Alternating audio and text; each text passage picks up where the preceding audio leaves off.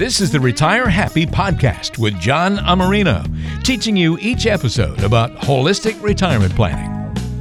Well, welcome once again to the Retire Happy podcast. I'm Walter Storholt alongside John Amarino, fiduciary financial advisor at Securus Financial, serving you throughout the San Diego area. You can find us online by going to gosecurus.com. John, how you doing this week? Good to talk to you. I'm great, Walter. How are you? Fantastic, and looking forward to our conversation today. We've got a lot to dive into, but want to jump into today's main topic, and you might have seen the headline having something to do with the 50 shades of gray area that exist in the financial world. Now, disclaimer here, although we're kind of playing off the verbiage, John, this has nothing to do with that movie, 50 Shades of Grey. We're just playing off the title of it, but our subject matter has nothing to do with the movie. No, absolutely not. No. So you don't have to cover the children's ears or anything like that as we go through the show. Yes, this is a family-friendly program. Good luck getting your kids to listen to it, but it's a family-friendly program. That's right, exactly. So anyway, I think not everything in the financial planning world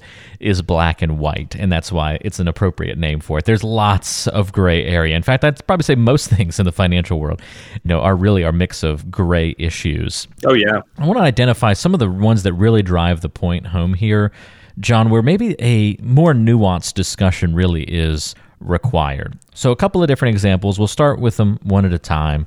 And the first one that comes to mind is this conversation about doing a Roth conversion. And often it's presented as that black and white, yes and no, do it or don't do it kind of conversation. Why is there some gray area around that topic?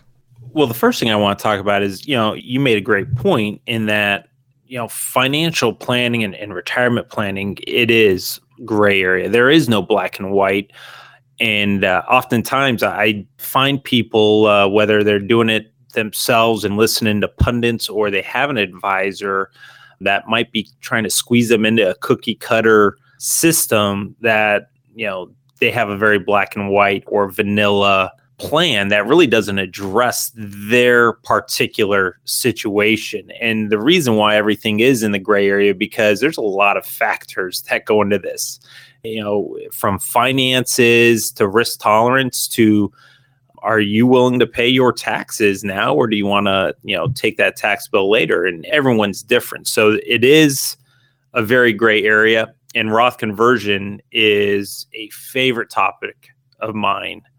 And it's a topic that I've taught. Probably one of my successful retirement classes is taxes and retirement. And we do talk about Roth conversions and how actually important they are to today's retirees. Well, I know that today's retiree has a lot of different challenges facing them. And so it would be really nice if it was just a matter of black versus white or a yes versus no kind of conversation. That might simplify things a little bit. But how do you enter into this gray area conversation about Roth IRAs versus traditional IRAs, or whether to do that conversion or not, without it getting overcomplicated? Right. Well, the first thing that we need to understand is the tax liability. When I take my new clients through the process, we often refer to their tax deferred money as a tax liability, because guess what? Not all that money is yours.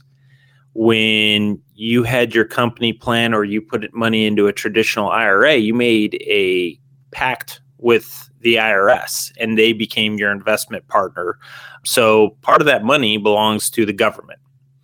So we need to look at that as a liability. So at 70 and a half, the government's going to require you to take out that money. And for some people, that's a problem because they don't need the money. So what happens is you have two issues. Number one, it's going to increase your tax bill. Number two, it's going to devalue your account, which reduces your power value of money. The other thing we need to look at, and I'm going to sound like a broken record, but I explain this every time to every class, to every client of mine that we do reviews. We need to pay attention to the national debt, right? We have $22.1 trillion of U.S. national debt. I mean, that is absurd. And I know in past podcasts, we talked about David Walker sounding the alarm bell, and he sounded the alarm bell back in 2009. That's when we had $9 trillion. Oh my gosh. I can't believe it's gone up that much. Yeah, in just that short a time. Literally, in 2000, we were at a budget surplus. So just in the last 18 years, we've taken on $22.1 trillion worth of debt. And that's ridiculous. So we need to understand that a couple of things are going to happen. We've talked about this in the past, that in 2026, if nothing happens, taxes will go up a little bit. Now, if the Tax Cuts and Jobs Act hurts or helps you, right? And here in California, it doesn't really help a lot of people, but we still need to look at the fact that we're in some of the lowest tax rates in our history. So we need to address taxation. And if you have the ability to start converting some of that money and buying out the IRS at a tax rate that you know and you're comfortable with, and you know what your tax bill would be before the taxes go up in the future, and you have no control and you have no idea what your tax bill would be, you're actually putting yourself at a strategic advantage. So Roth conversions are very important. And not only are they a living benefit, but they're a benefit for legacy. Now, the first thing you might be thinking is, oh, your legacy. Okay, you're talking about the kids. I am not talking about your kids. I am talking about either you or your wife, whoever survives you. Because when you die, when one of you dies, your expenses very well could stay the same.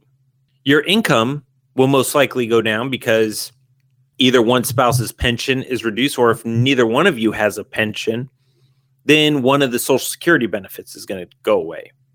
So your income's down, your expenses are roughly the same, and guess what's going to happen to your taxes?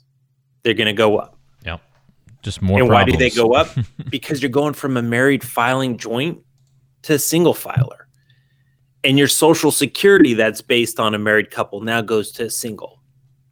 So in the vast majority of cases, your taxes are going to go up. So therefore, if you have a lot of your money in a Roth IRA, you're accessing tax-free income that's not going to affect your income taxes, and it's not going to affect your Social Security income or the taxation on your Social Security income. So it's a very, very powerful legacy planning for either you or your surviving spouse, whichever survives the other one. So I think, for a lot of retiree clients, you're playing the long game and you're getting that money, especially if you're in your 60s, you're getting that money away from the future tax liability. You can convert before your RMDs, and a Roth IRA is no longer required to have an RMD, right? The government got their money. So you don't have to devalue that account. You can let that account continue to grow. And then you obviously pass on either the tax-free legacy to your surviving spouse, or you take advantage of it if your spouse dies. And, in the unfortunate instance that both of you pass, then you're going to pass on a tax-free legacy to your kids. One thing I do get a lot in my classes as well, I'll just take my RMD and I'll convert that to a Roth IRA. And the IRS has got you beat to the punch there. That's not going to be allowed, right? I applaud your thinking, but the IRS is going to make you take out your RMD first, and then you can convert after that. And converting might still be a very good strategy there, but just know that you're going to have to take out that RMD before you convert to a Roth IRA. And, we have the advantage we have some excellent retirement software that focuses on advanced tax planning. And we can show our clients, listen, even by paying the taxes now, and in some cases, a very aggressive Roth conversion strategy, that you might take that increased tax liability now, but 6, 7, 8 years from now, you may greatly reduce your tax liability, especially if taxes were to go up. And, in past podcasts, we said, David Walker back in 2010 said, taxes are going to have to go up 2 to 3 times to start to address our national debt. And I say address it now because, he was talking at 9 trillion, not 22. Yeah. Well, we know that we've got lower, for many of us, tax rates kind of implemented now for the near future, but, that may change as, we go a couple more years. down this path. And so we've got to be ready. And things can always be overridden in Congress. So just because it seems like the next several years we might be in good shape from a tax perspective doesn't mean things can't turn in a different direction. So got to keep those kinds of things in mind. Yeah. And, even in taxes, here in California, we just don't have to worry about national taxes. We have to worry about our own state taxes. And, Forbes came out with an article that said that California, is conservatively probably about $2 trillion in debt. So again, just like the federal budget, how do you normally get rid of debt? It's going to be to raise taxes. And we're already at 13.3 for the highest tax rate in the state. So you have to take a look at state taxes across the board, whether it's state or federal. You have to look at both because they're both going to have an effect on your bottom line. Well, you mentioned the words living benefit, and since we're kind of in that vein, let's mention another area where we often see gray area being a more specific way to describe the conversation, and not just a yes or no question, but so many people view this next topic as a yes or no kind of thing, and that's Social Security. Do I take it as soon as possible at 62 or 63, kind of very early on in that period, or they kind of just go the other direction and say, no, I'm going to wait as long as I possibly can to take it so I can maximize the benefit. I'll take it when I'm 69 or 70 instead. Why is that going to be a more nuanced discussion when it comes to Social Security? Yeah, that's a popular question I always get at the end of my Social Security classes that I teach too. What age should I claim? And that is not an easy answer. We have to look at everything. I am a big proponent, as are most retirement experts, of trying to delay Social Security as long as you can. And here's why. Social Security is expensive money. It's an income stream. So if you are comparing Social Security to a fundamental withdrawal rate like the 4% rule, you have to understand that a $40,000 Social Security benefit would be the equivalent of having $1 million in a 401k at the 4% rule. The big difference is the 4% rule actually has a high failure rate, about 57%, based on a Wall Street Journal article in today's markets. I never thought about looking at it that way. Your Social Security benefit, kind of reverse engineering it, what would that really mean from a portfolio standpoint? Absolutely. And here's the thing. I've said it in the past. I'll say it again in the future. In retirement, the trophy size doesn't matter, right? What's most important is the income that trophy can generate. Income is the outcome. So if you have Social Security and you have a very rich benefit, you want to maximize that because based on today's projections, right, they say Social Security can still pay its bills for, the better half of a couple generations. That's predictable and sustainable income stream, and it's income. And that's really how you got to look at everything. So I am a fan of delaying it. And yes, we have phenomenal software that's able to show people, listen, here's if you use our strategy and if you have your normal life expectancy, or if you live too soon or live too long. So we're able to really kind of show it, especially for my engineer clients. Well, what if I don't make it to this point? What's my delta? Where's, my break-even points? But you want to maximize it, first of all. Second of all, when you claim Social Security, we just talked about Roth conversions. Ordinary income, what a Roth conversion would count as, can inadvertently affect or increase the tax on your Social Security benefits. So if you are looking to do Roth conversions, you want to try to delay claiming Social Security because you don't want to tax your Social Security. Let's convert, or let's even spend down. Let's maximize that Social Security, and let's make the conversions more efficient when it comes to taxation, because we're not going to be taxing our Social Security. Meanwhile, we're delaying it and we're increasing our Social Security. Then you must look at, again, the survivorship benefit, right? If you are the breadwinner, your widow benefit, your widow is going to be dependent on you in your decision making. And I've had clients where, they contact me saying, oh, there's an article saying we can invest that money and, earn 6%. And that would be the same thing. And, my response to that, would be, first of all, you're assuming that you're going to have the discipline at all times to invest that money. Second of all, you're taking a guaranteed income stream that Social Security is providing, and you're replacing it with the hope that you're going to get a 6% return. That's fairly dangerous. And, some people, though, that would be the black and white. We'd all love that. Some people don't have that luxury, right? Maybe, they've had some hardships where they have to turn on the Social Security, and you have to do that. Or if you're unhealthy and you want to get your fair share of Social Security, that's fine. But here's the point. You need to analyze it from all angles, and you really need to have someone come in and unbiasedly look at your situation and say, listen, I get it. I understand where you're coming from, but did you think about this? And oftentimes the answer to that is no. And I've changed people, just taking a look at all the aspects, and you must look at taxes when it comes to Social Security. But after looking at all the aspects, I've had people come in here wanting to turn on Social Security at age 63, 62, and they've decided that it's in their best interests and in their spouse's best interest for them to at least wait till full retirement age, if not delay all the way till age 70. So everyone's different.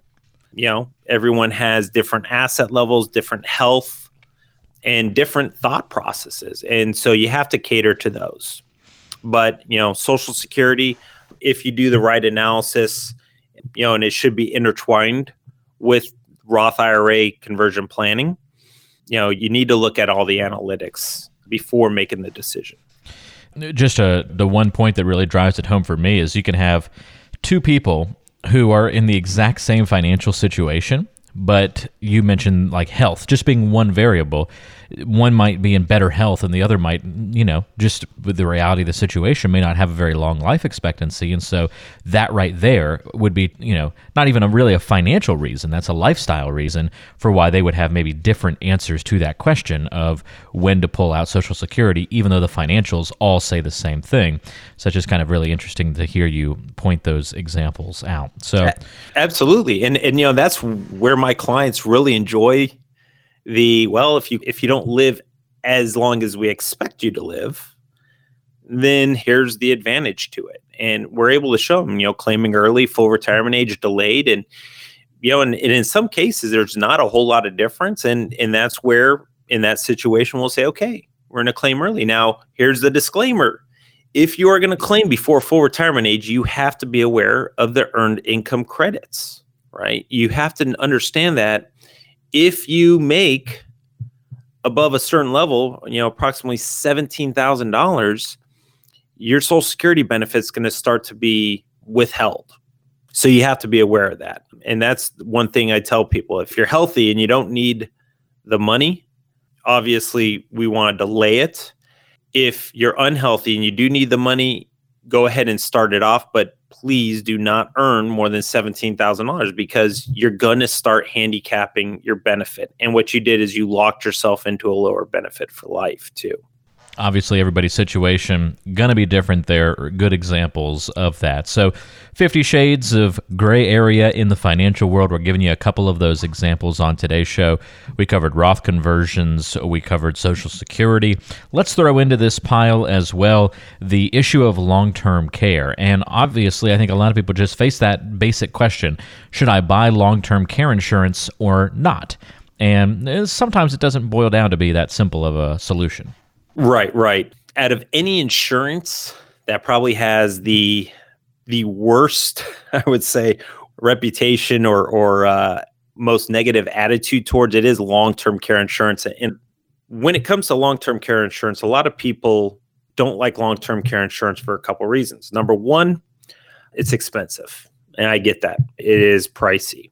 Number two, if you don't use it, you lose it, which I kind of find to be an interesting argument because you think about other insurances out there that if you don't use it, you lose it, right?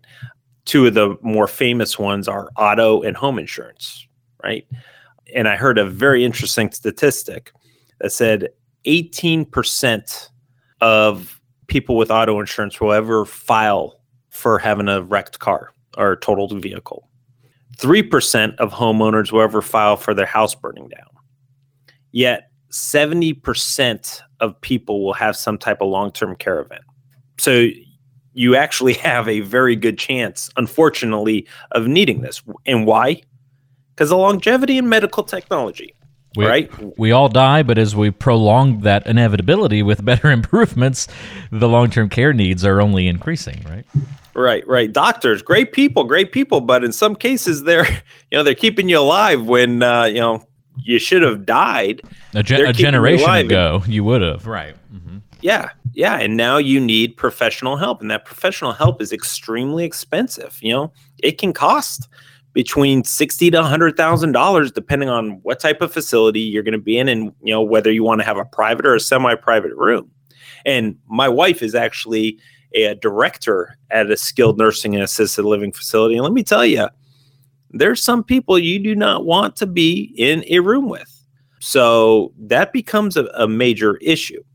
Now, most people, the question I ask is, if you have a long-term care event, and that doesn't always mean going into a skilled nursing facility or assisted living, that could be home health. How much do you want to pay versus how much do you want the insurance company to pay? And again, we're able to show that to our clients. Listen, here's your premiums. Here's what's going to cost to have the insurance company pick up this amount. But if you want to self-insure, which is completely fine, you just have to understand this is what it's going to do to your nest egg. And again, if you're the first spouse, this is what it's going to do to your spouse. This is what you're going to leave your spouse. Because Medicare and Medicaid aren't going to come to help you, and Medicare does not cover traditional long-term care. They'll cover 100 days of coverage for you. But beyond that, you're self-insuring, or you're going to have some type of long-term care insurance.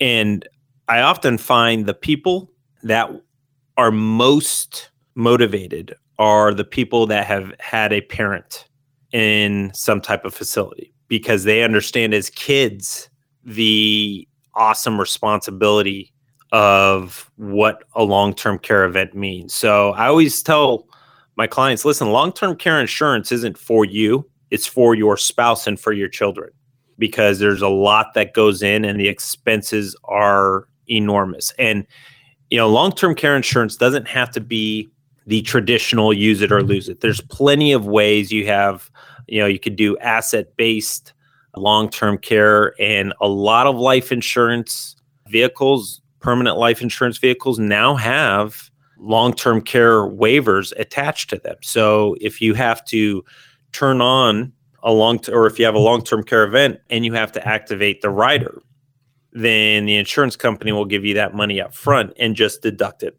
from your death benefits. So there are other options, but I think that is one of the biggest areas people don't want to talk about. And listen, long-term care is arguably the biggest destroyer of a person's retirement nest egg, because if you needed 3 years at $100,000 a year, that's $300,000 that is out of your assets, and $300,000 that your surviving spouse could really use to live off of when you pass. Well, those are really good thoughts, I think, John, and it just gets us thinking, hopefully. And there are other things we could certainly enter into this equation, other conversations that don't have that black and white answer.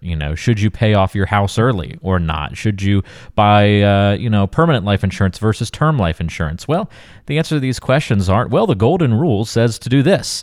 No, the idea is that it may take a conversation. It may take some further analysis. There's some gray area. You may need a little bit of both in certain situations. You may end up somewhere in the middle, or 3/4 to the right, or to the left. It's going to be very dependent on what you're going through in life. And that's why it's so important to have a conversation with somebody about these things. So if you've never talked to a financial advisor about these kinds of issues and these kinds of concerns, or need a reminder of maybe how your situation, kind of works with your goals and needs in retirement, as always, we encourage you to reach out to John Amarino. You can do that by calling 858-935-6210. That's 858-935-6210.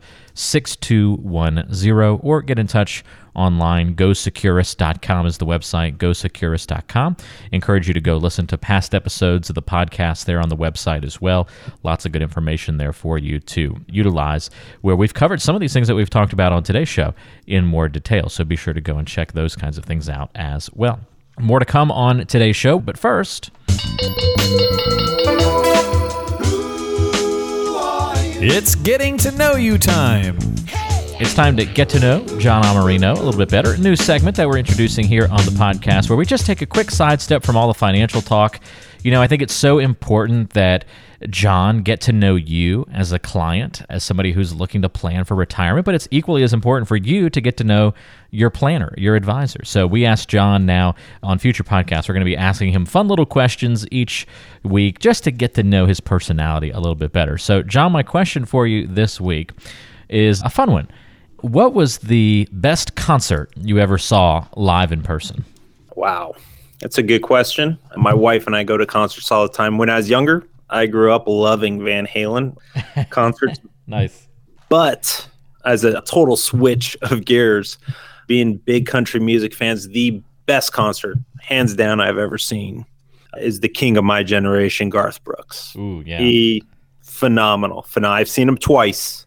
Seen the big sports arena show, but I also saw him live in the acoustic version. Oh, that's cool. Just him and his guitar at the Wynn Hotel in Vegas. And that was actually my absolute favorite. It was great. He is the epitome of a great performer.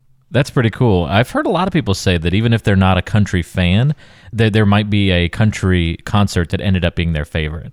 There must just be something about the genre. It makes sense. I think the genre just translate really well to sort of that intimate, live, back and forth, conversational style, especially in the acoustic setup like that. That's pretty neat. Yeah. And I'll tell you what, Garth Brooks, I mean, I think he's in his 50s. The energy that guy has is amazing. I mean, he's out there running around like he's still 20 years old. So. That's pretty cool. Well, there you go. Garth Brooks concert. Both of them sounds like number 1 and number 2 on the concert list for John Amarino. That's pretty cool. I'm not a big concert guy, John. I just haven't seen that many of them. My wife loves going, so I've definitely increased over the last couple of years, attending a couple of with her, but she's also so busy we still rarely get out to see good concerts. But I like really small, intimate stuff. Like I love just going to an open mic night at like a restaurant and just while eating dinner, hearing people just sort of do their thing. To me, just hearing music up close like that does a lot more for me than like a big concert, a big stadium concert. Yeah, no, I'm with you. I mean, especially if you got some of these, again, I'm a country fan, but you get some of these guys that will come into, House of Blues or, some of these smaller venues, and it's awesome to see. And it's kind of like flying first class. Once you get up close to that stage, it's hard to go back into the lawn seats. And when I do a big concert, though, we make a day of it. Yeah. We get some friends together. We tailgate. We get the cornhole boards like out. A sporting event. Yeah. Yeah. That's pretty cool. Well, thank you for sharing that with us, John. And I'm looking forward to another great podcast with you next time around. Thanks for covering some of these, gray areas in the financial world for us, some of the things that we certainly need to be thinking about. And we'll have another good show on Doc next time around. Thanks, Walter. We appreciate it. That's John Amarino. If you've got any questions at all, don't forget to reach out, 858-935-6210. Ask John your financial questions, and he'll help you find the answers. Or go online to GoSecurus.com. Listen to past episodes of the podcast there as well. That's GoSecurus.com. For John, I'm Walter. We'll talk to you next time on the Retire Happy podcast, teaching you about holistic retirement planning.